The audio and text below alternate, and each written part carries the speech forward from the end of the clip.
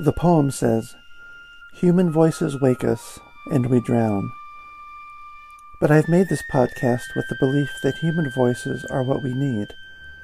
And so, whether from a year or 3,000 years ago, whether poetry or prose, whether fiction or diary or biography, here are the best things we have ever thought, written, or said.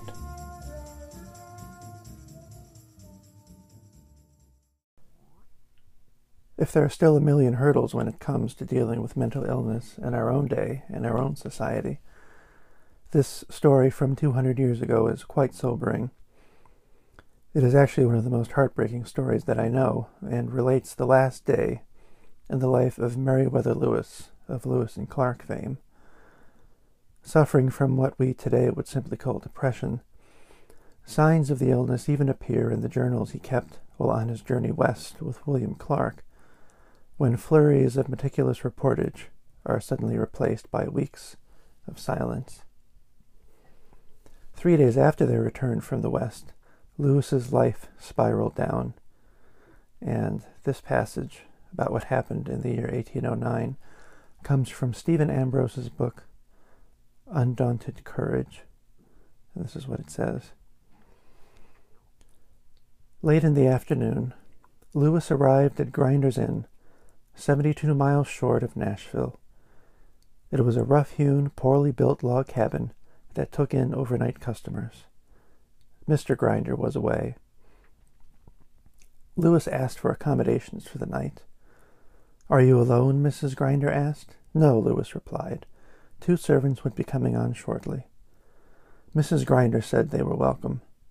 Lewis dismounted, unsaddled his horse, and brought the saddle in the house. He was dressed in a loose gown, white, striped with blue. He asked for some whiskey, of which he drank but little. When Pernier and the other servant arrived, Lewis asked for his gunpowder, saying he was sure he had some in his canister. Pernier gave no distinct reply, probably because he had been told by Neely to keep the powder away from Lewis. Lewis began pacing in front of the cabin. Mrs. Grinder later reported that sometimes he would seem as if he were walking up to her, and would suddenly wheel round and walk back as fast as he could.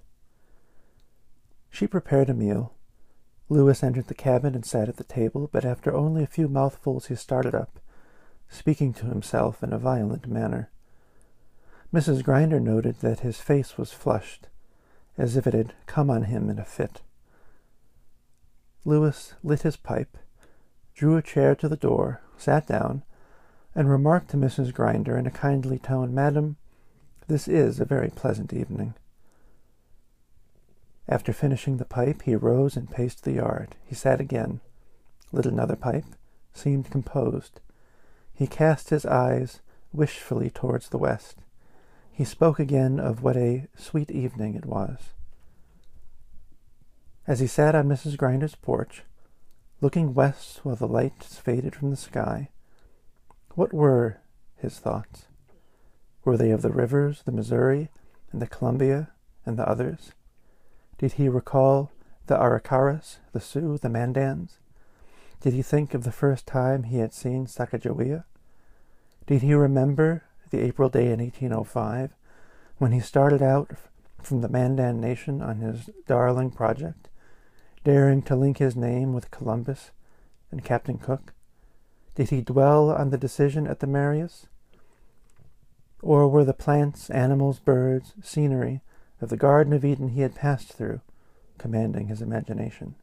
If so, surely he thought of cottonwoods, prickly pears, the gigantic trees of the Pacific coast, of grouse and woodpeckers and condors, of the grizzlies and the unbelievable buffalo herds, the pronghorn, sheep, coyotes, prairie dogs, and other animals he had discovered and described, of those remarkable white cliffs along the Missouri, the gates of the Rocky Mountain, the Columbia Gorge.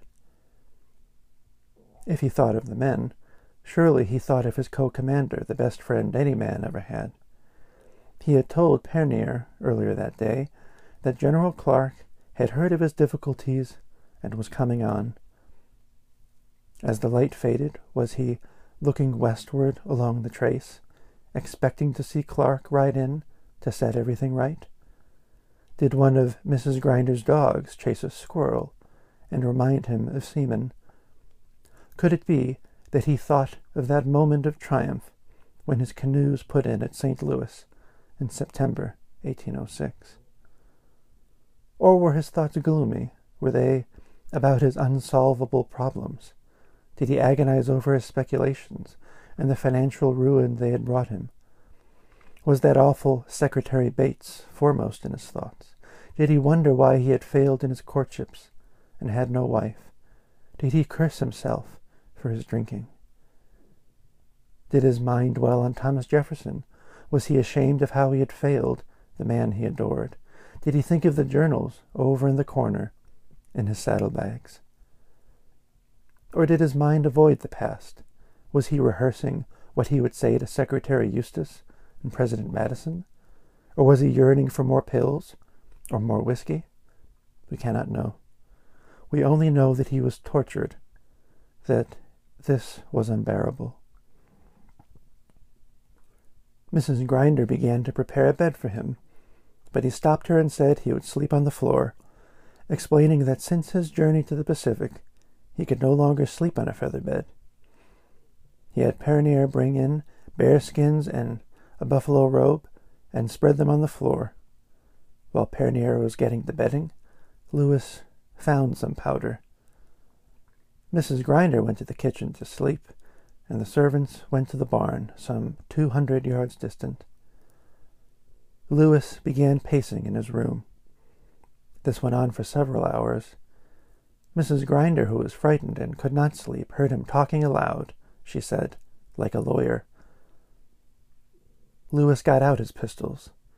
He loaded them, and at some point during the early hours of October 11th, shot himself in the head. The ball only grazed his skull. He fell heavily to the floor. Mrs. Grinder heard him exclaim, "Oh, Lord." Lewis rose, took up his other pistol, and shot himself in the breast. The ball entered and passed downward through his body to emerge low down on his backbone. He survived the second shot, staggered to the door of his room and called out, "Oh, madam, give me some water and heal my wounds." Lewis staggered outside, fell, crawled for some distance, raised himself by the side of a tree, then staggered back to his room. He scraped the bucket with a gourd for water, but the bucket was empty. He collapsed on the robes. At first light, the terrified Mrs. Grinder sent her children to fetch the servants. When they got to Lewis's room, they found him busily engaged in cutting himself from head to foot with his razor. Lewis saw Pernier and said to him, "I have done the business, my good servant. Give me some water." Pernier did. Lewis uncovered his side and showed them the second wound. He said, "I am no coward, but I am strong. It is so hard to die." He said he had tried to kill himself to deprive his enemies of the pleasure and honor of doing it. He begged the servants to take his rifle and blow out his brains, telling them not to be afraid, for he would not hurt them, and they could have all the money from his trunk. Shortly after sunrise, his great heart stopped beating.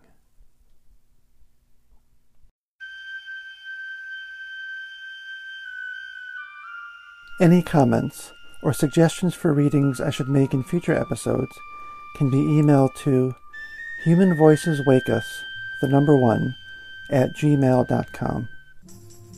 Links to each work used in this episode can be found in the episode description. If you enjoy Human Voices Wake Us, you can subscribe wherever you find your podcasts. The music here is Duke Ellington's Arabesque Cookie.